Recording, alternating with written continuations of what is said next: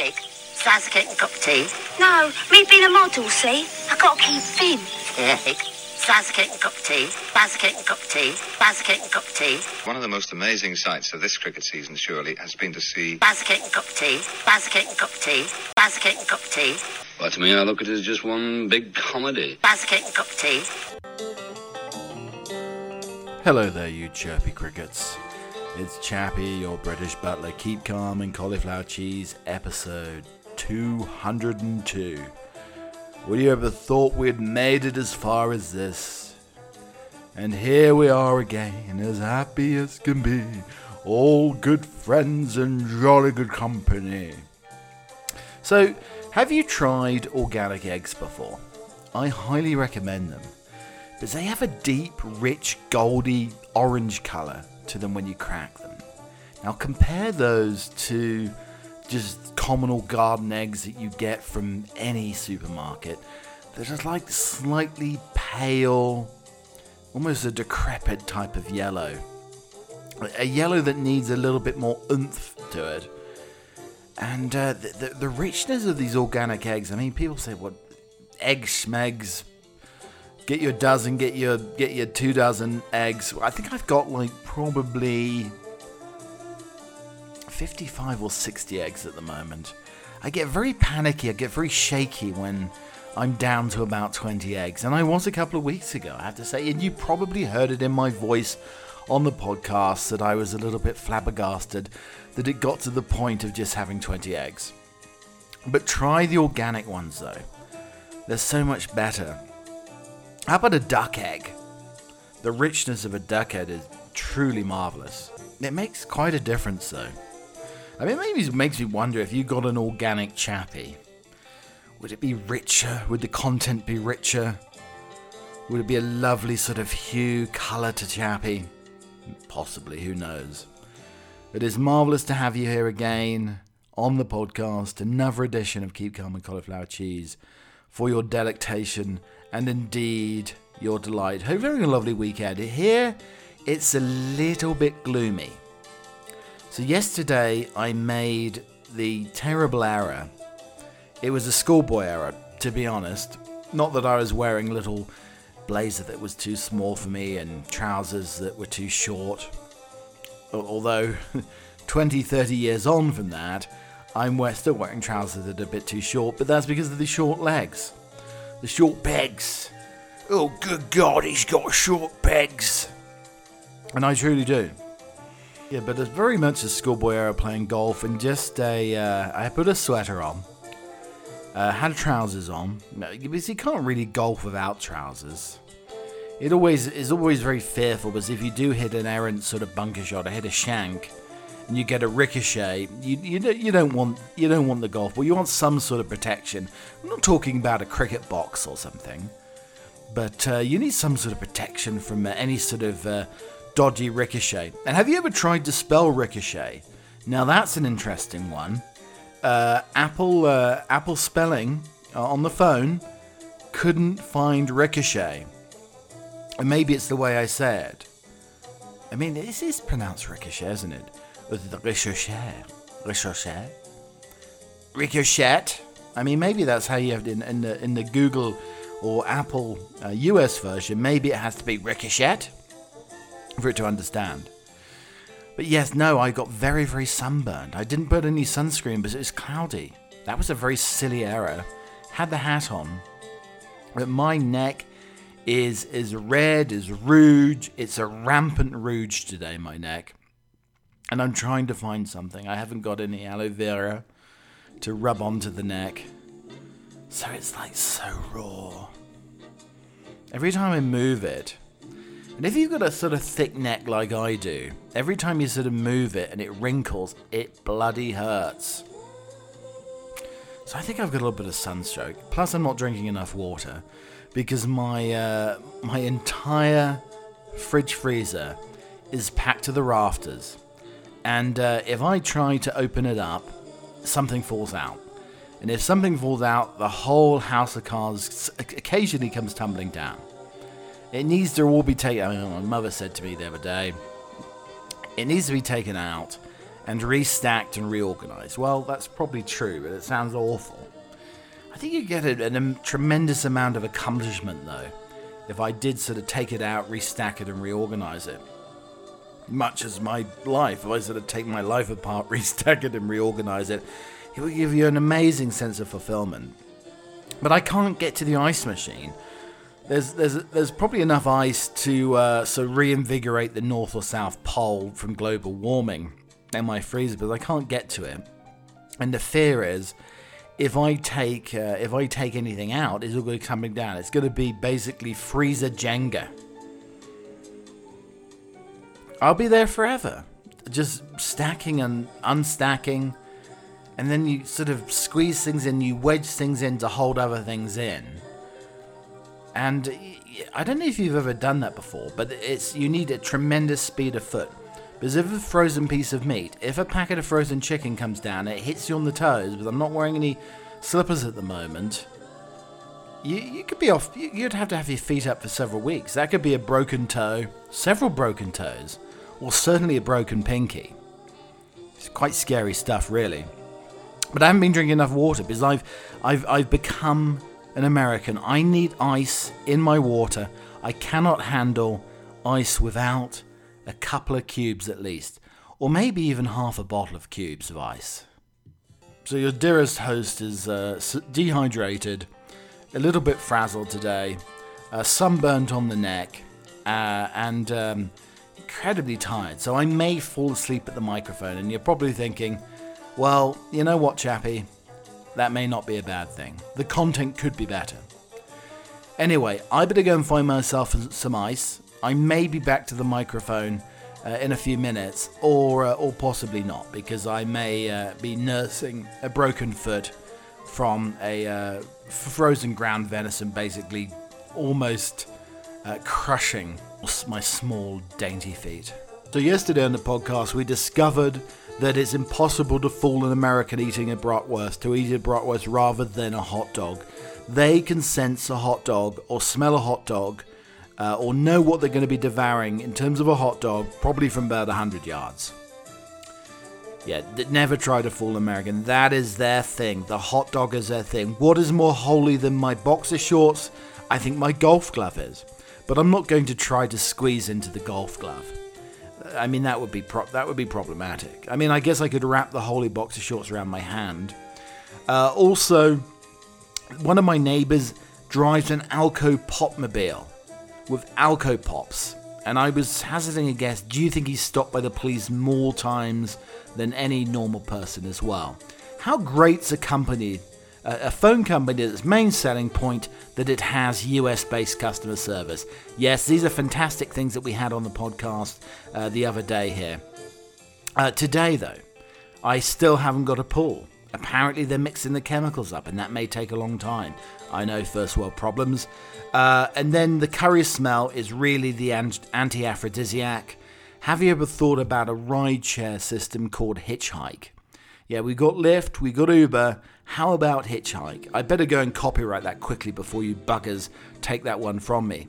Also, there's the AI elves have been sharing for me manscaping, basically shaving a lemon. So they're demonstrating how to manscape by shaving a lemon and also a fairly hairy kiwi fruit. Well, I think I'm probably more of a hairy kiwi fruit than a lemon. Let me put it that way. Have you ever sat on a ball whilst working? Apparently that's the best way to get work done these days, is sitting on one of these aerobic balls whilst working. I had a dream the other day that I forgot toiletries. More news from the infamous bedman, the Greek bedman. I am an expert in lepidottery, but you know what? I think it's all a bit of a fake, really, because I've spotted two of the most common butterflies. And you've got a good chance, if you see a butterfly and you mention the two most common butterflies, you could be 50% right. Also, coming along the way on the podcast, may have some very British problems, and I may be rating another plate. It's basically people taking pictures of food and putting them on Twitter, and everybody else roasts their roasts. I made a lovely curry the other day. But I found, though, and this is my old adage, it's like if you're eating garlic. If you're eating garlic, the other person has to have garlic. If you're having curry, and I made a Thai yellow curry the other day, chicken, lots of vegetables, broccoli, sprouting broccoli, rice, everything else. But if you're eating that, and it doesn't matter if you eat it at lunchtime and there's a 5-hour gap between you seeing your partner, it doesn't matter. You're still going to stink a curry. Now, I cleaned my tongue, I tongue scraped, I mouthwashed, I scrubbed the teeth twice, I had a shower, I washed my hair, I wore different clothes, but I still smelled a curry. And curry, as it turns out, and it's delicious, it's one of the best foods in the world, I love it. But your partner needs to eat it too, if you're going to do it, because you're not going to have a fun weekend or a fun Friday night if the other person doesn't have curry. The curry smell is an anti-aphrodisiac. It really is. It doesn't matter how much you cloth yourself, wash yourself down, have Listerine. It's not gonna matter. I got into severe trouble, but I not only smelled of curry, I used a cloth that was on the sink to wipe my mouth, and the mention was, "You're so vain, you probably think that cloth is for you." That's exactly what it said, with a smile and a slight snarkiness. And let me say this again: the cloth was on the side. I could wet and clean up my rather drippy mouth from toothpaste, and it was said, "You're so vain, you probably think that cloth is for you." Good morning. My name is Konstantin, customer service bedroom store. I call it gonna repair your bed. Could you call me back, please? We make an appointment. What day is good for you? I come in and fix your problem. The discussion is, was the problem fixed? Well, the bedman came, the Greek bedman came over and looked at the problem and sort of looked into my soul, almost as, how the hell did you break this bed? And then he looked at the problem and the very flimsy pieces of metal, and I said, with normal use, with two people in the bed, what do you expect? It's never going to hold. I'm a bigger fella. It needs to be a little bit more stability on the bed to hold it. So he's going to make the feet of the bed, the metal pieces, a little bit more stable. He's going to reinforce them, basically. You looked me up and down and he said, these need to be reinforced. So this is a discussion I had with my love here after the Greek bedman left. He took the metal frames. The bed was being held up by these slender metal pieces that broke off. He said it was not very sturdy as he looked me up and down. It could have been installed incorrectly or just vigorous activity. He says he needs to talk to his manager and needs manager approval, but will make it more sturdy or possibly replace it. But the problem could be we could have another bed that's very, very flimsy and it could break again. So I've had the bed on the floor for the last 3 weeks here. I don't mind it, actually. I've actually been sleeping a little bit better. Anyway, her answer to this whole diatribe was, he seems on top of it. And I said, much like how I was when we broke the bed.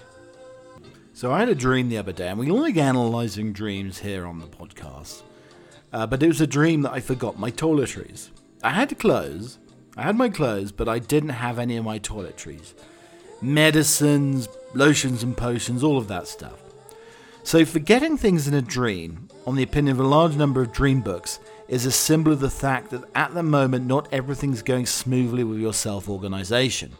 Although some interpreters claim the plot speaks of relieving the burden of problems and worries. According to Miller, though, if you not only forget yourself, but even if you do not remember where it happened, this is a symbol of a pleasant purchase. Moreover, it will be quite spontaneous and not quite necessary. The joy the buying process will bring you will be quite great. Lost clothes in a dream is a sign that you do not hide any information from anyone. You have no personal secrets. The dream books take into consideration which items are forgotten. A shopping bag, forgotten in a dream, family hassle. To see in a dream that you've lost a bag with documents, no need to start new cases. Lost something from clothes, revealing secret information about you. Losing products, excessive costs. leaving a toy somewhere in a dream, parting with illusions. Properly forgotten during a journey is a signal that you're missing something important in a hurry. The Dream Book of Preacher Loft warns, if you dream that you forgot things in the train, you should not plan any trips because such dreams promise distraction in business. If you get back your suitcase forgotten on a train, this means that somebody will help you cope with your problems and tasks. Medea's Dream Book states, if you found a suitcase forgotten on a train, this plot suggests that you'll be able to gather your efforts and put things in order. According to the Eastern Dream Book, if you dream that you forgot some things, but then you remembered about the loss and returned after them, such a plot means unwillingness to get rid of what many consider unnecessary, for example, habits, skills, etc. The Wanderer's Dream Book gives a fallen interpretation of such a plot. Somebody prevents you from realizing your aspirations and desires. However, you feel the situation, you know when you go forward and when to slow down a bit and wait.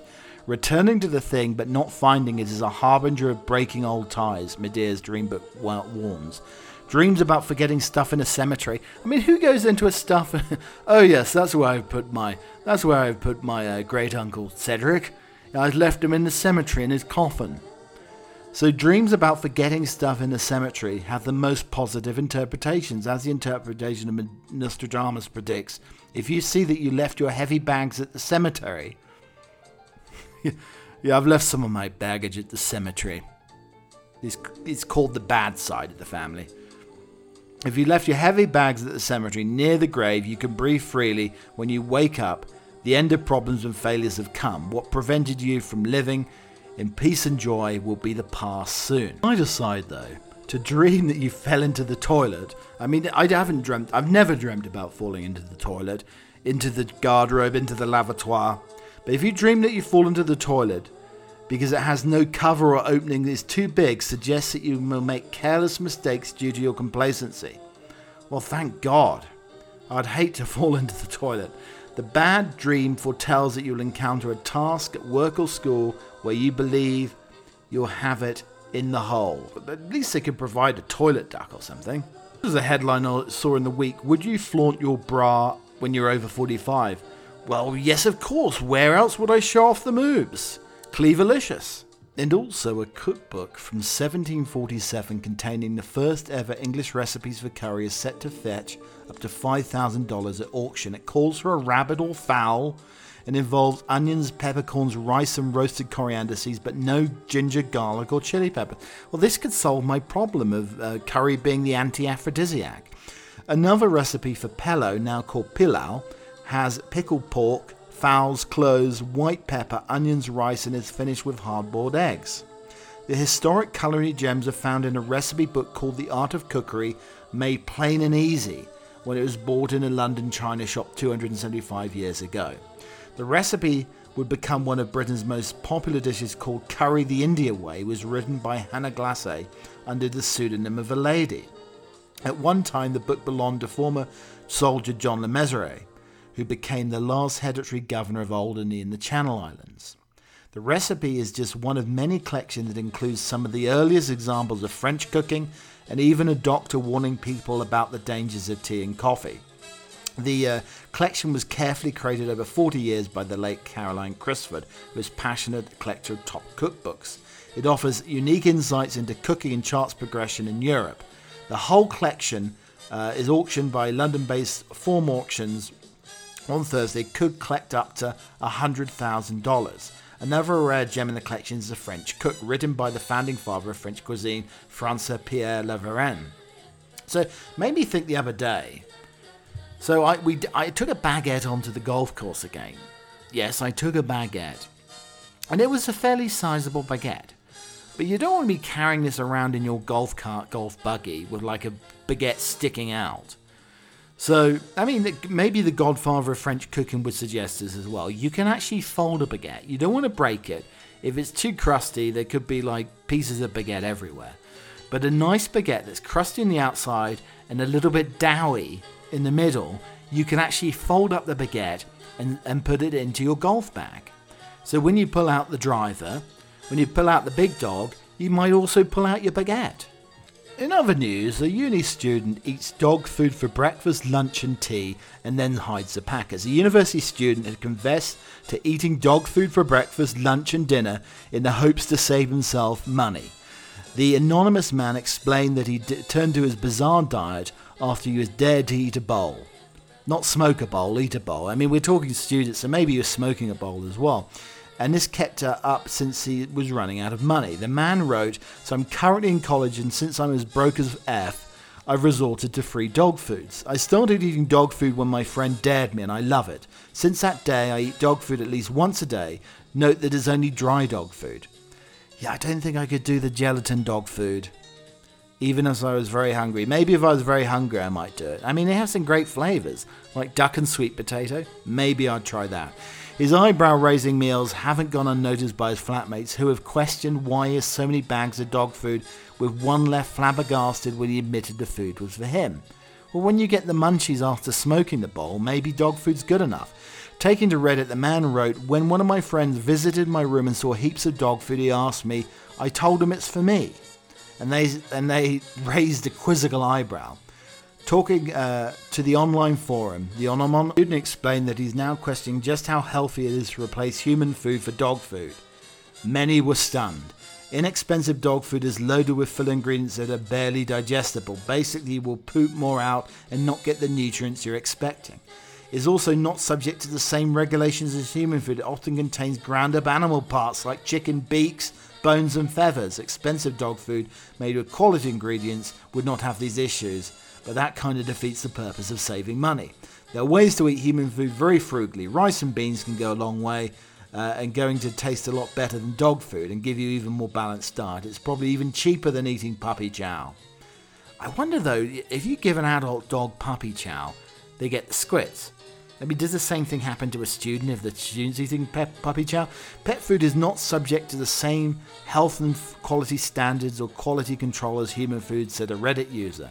One of the top concerns, Healthline previously warned that humans risk developing foodborne illnesses if they eat dog food. Dog food isn't designed for unique nutrition needs of humans. It's made from ingredients that are technically safe for humans to eat. Yes, you could get a beak stuck in your throat. So beware elderly Americans who are enticed into whiskey scam by British accents. A Brit who flew across the United States posing as a whiskey expert has been arrested on suspicion of being part of a $13 million fraud where salesmen with British accents allegedly duped elderly Americans into investing into fine wines and spirits. Casey Alexander from Stoke Newington, North London, arrived in Cleveland to extol the benefits of investment in vintage whiskey casks, purported to buy casks from distillers and store them in a warehouse in Britain while they steadfastly appreciated in value according to the court papers. Matthew Scalise, an FBI agent, said the trip was part of a wide-ranging and lucrative fraud in which Alexander and several unnamed co-conspirators targeted more than 150 elderly Americans and persuaded them to invest in $30 million in a whiskey company. One was Charles Wynn, who identifies itself on LinkedIn as a specialist in fine wines that acquires the scarcest wines in the districts of Bordeaux and Burgundy. The other was Windsor Jones, who claimed to handpick team consultants who focus on investment in fine-grade luxury wine. A video of the Windsor Jones website features Roman Syburn, a respected master sommelier who worked with Gordon Ramsay, striding along sun-dappled avenues and seated on the steps of Bordeaux's chateau, explaining the enduring appeal of the nation's wines. Syburn told The Times that the video was shot 10 years ago as part of a series for his website. About 6 months ago, one of his contacts in the wine business said he'd seen one of the videos of Windsor Jones's website. "I never gave them any permission to use any of my stuff." He added that it was not uncommon for the wine industry for allegedly fraudulent companies to use videos to add a veneer of legitimacy. They chose an English-sounding name, used colours like British racing green on their website, and show somebody with an English accent. "Hello, old boy. If you want to try something as smoky and as silky smooth as my dulcet tones, my delicious accent, as I drive along in this MG that's British Racing Green, then try this delicious, delectable scotch. I say, old chap, try this super-duper 30-month-old Macallan. It's been aged in sherry casks and made from waters from the heavenly burns of Scotland. Normally it costs over 5,000 quid, but we recently acquired a limited consignment at a knockdown price. Because from Europe on the mighty USA, my governor says that you can have it for 1,000 quid cash. And because you can throw in an exclusive McDonald's clan membership and a Ben Nevis haggis caught only yesterday, how many cases can I put you down for? Apparently sitting on a ball whilst working is great for concentration. One of those aerobic balls that's a little bit squishy. On a similar subject though, I got this on my Instagram feed. The AI elves were trying to persuade me to join a company and sign up for Manscaped. Basically, it's big grooming energy. This company and the AI elves assume that I need better manscaping habits, and they sent me videos of using their tools whilst trying to shave a lemon. Well, those sort of areas do not look like lemons, but they did send another video of one of their tools trying to shave a kiwi fruit. Now, I think a kiwi fruit's more like it, and it's a little bit more fuzzy, so it's a little bit more realistic. It's also rather sort of philanthropic as well, is that when you're manscaping and doing your business, whether you're shaving a lemon or your kiwi fruit, then you can also check yourself for testicular cancer. So that's sort of a marvellous mission statement, isn't it? Take more care and manscape yourself, and also make sure you don't have testicular cancer. I mean, thank God they didn't do the old thing that barbers used to be trained. When they were trained to shave with one of the straight edge razors, they had to be trained to shave using a balloon. Now, I think that might make my eyes water if this manscaping company was using their product basically trying to shave a balloon. Pop goes the weasel. Really impressed my darling the other day with my knowledge of the study of butterflies. And I said, did you know that the study of butterflies is lepidoptery? Yes, lepidoptery. She said, how on earth do you know that? And I pointed out that the butterfly that just flew past was a red admiral. She was very, very impressed. The useless Renaissance man information that I have on a whim. But then a day or so later, I saw another butterfly. I said, that's a swallowtail. She looked it up, and indeed it was a swallowtail. I do feel like I'm a little bit of a fraud, because two of the most common butterflies are the red admiral and the swallowtail. And if you see a butterfly, you've got a 50% chance, maybe in the UK you get the cabbage white as well, but you've got a 50% chance of getting it right if you say it's a red admiral or indeed a swallowtail. But I spent much of my youth, I had a little book of butterflies given to me with hundreds and hundreds of pages, and I spent many a moon on the chamber pot studying butterflies from this little book. Hence me becoming a lepidopterist. A brewer, a farmer and a builder helped found first-class cricket 250 years ago. Driving up Hambledon Road, there's little clue to what awaits at the upcoming right turn. This is countryside all right, and seldom is a soul to be seen. There is little fanfare for what was around the corner. For the whole of the 19th century, there was no cricket here. But before then, at Broad Halfpenny Down, this is where the sport grew up. There's been more than 60,000 first-class cricket matches, but on the June the 24th and 25th, 1772, 250 years ago, this last Friday, the match known as the Cricket Archive as F1 took place. The first-class match. This hidden, expansive grass in Hampshire was its home. Cricket has long been played for a long time before then, but scorecards were scarce. There are remnants such as the match between England and Kent of the Honourable Artillery Company in 1744, but since 1772, pre-American Revolutionary War, and 15 years before the MCC was founded, scorecards became common. The Association of the Cricket Statisticians and Historians ruled that this fixture was regarded as the first of the lot. First class was until the 1963 Gillette Cup ushered in list day cricket and was the only elite format. Broad Halfpenny Down, once a place of trade, is as remote as it was then. To watch cricket there is to feel like there's nothing else in the world. There is a sound of breeze blowing through the trees, bird song, and cars travelling slowly up Hyden Farm Lane. In harvest season, tractors elevate the surrounded sound.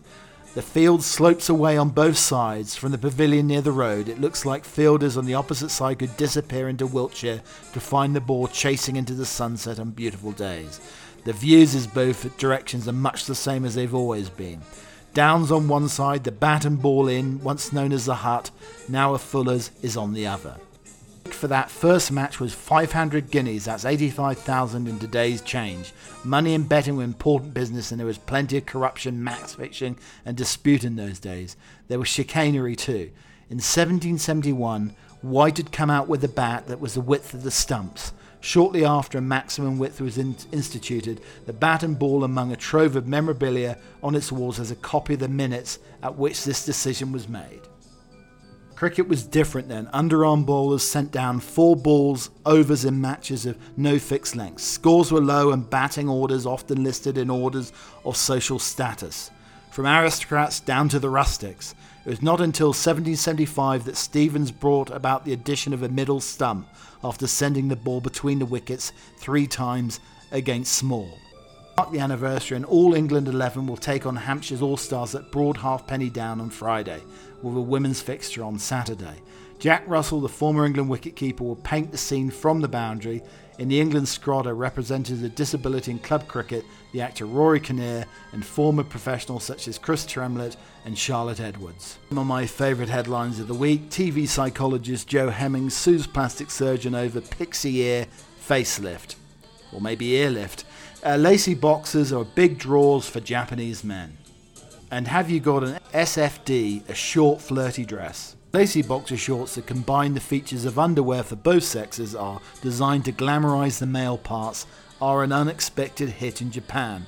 The lace boxer by the Japanese underwear company Wacoal, priced at £24 a pair, is sold out even after production lines were expanded. This garment comes in 7 colours including pink, yellow, pale blue, and combines the delicacy of female underwear with the more robust support traditionally provided by boxer shorts.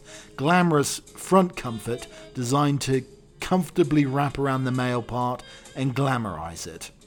It feels different from the pants I usually wear, says one reviewer. Being conscious of wearing lacy pants gave me an upsurge of energy. Men hardly have a chance to wear it, and I experience the sensations of women who pay a lot of attention to lace.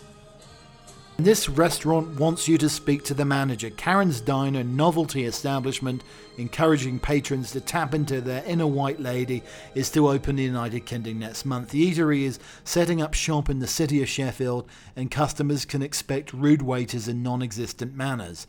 In turn, the owners hope disgruntled patrons will go full Karen, venting their anger and dismay at the world. Great burgers and rude service. Get ready to live out your Karen's dreams. In recent years, Karen has become a slang term to describe the disgruntled middle-aged white woman prone to causing a public scene whenever she doesn't get her way. Karens are usually American, so the UK restaurant will partially poke fun at the United States and its cultural stereotypes. The Sydney restaurant boasts a range of burgers including the basic Karen, the fiery Karen, and the Karen's Got Real Beef. And there's also a Karen burger with the name Karen's Best Breast. And France has been battered by hailstones bigger than golf balls. Apparently they surrendered and waved white flags at the invading hailstones. Thank you so much for listening to the podcast today. Thank you for really coaxing me through my sunburn and slight sunstroke today. So I'm sorry if I haven't got as much energy as possible. I have to say it's been a real struggle. So if this is one of my worst podcasts ever, then I promise you I will do better in the future. But I'm dehydrated. I need to sort of probably set up a drip whilst doing this podcast. But I manfully ploughed through for you on this Sunday edition, this Sunday sermon service edition of the podcast. If you like the podcast, like and subscribe where you can, and you can do that on many different platforms. Apple Podcasts, Spotify, Slacker Breaker, also iHeartRadio, Pandora. You can listen on Audible, Amazon Music, Google Podcasts. You can basically listen anywhere. If you decide to fold your baguette into the golf bag, as the sinews and tendons, as the dough gently twists and turns and folds in half, you can hear Keep Calm and Cauliflower Cheese emanating from that crusty but deliciously doughy baguette. If you like music though, you can listen to a Butler Emporium playlist edition where it's basically tunes, you got tunes, my darlings, interspersed with the usual rambling nonsense today from a slightly rosy-cheeked host. Coming up next, we have a poem. I saw this in the week and I thought it was absolutely marvellous. You carried me as a child and held onto my hand. You loved and treasured me every day and taught me how to stand. Of all the scary things in life that I could ever fear, nothing is so frightening as you're not being here. But you taught me how to be strong and you taught me how to stand, even when you aren't here to hold on to my hand. I'm grateful for what you taught me. I'm grateful for your love. And I know that you watch over me from heaven up above. To let you know, in terms of the itinerary, there will be no podcast this coming Friday, but I will be back again for a weekend edition. So there'll be one edition this coming week of Keep Calm and Cauliflower Cheese, just to let you know, so you're not thinking, where's the Friday edition? I need to refresh. Is he there yet? Well, I will be there in about a week's time for the single edition of the podcast this coming week. But I hope you have a fabulous week, and until next time, cheerio for now.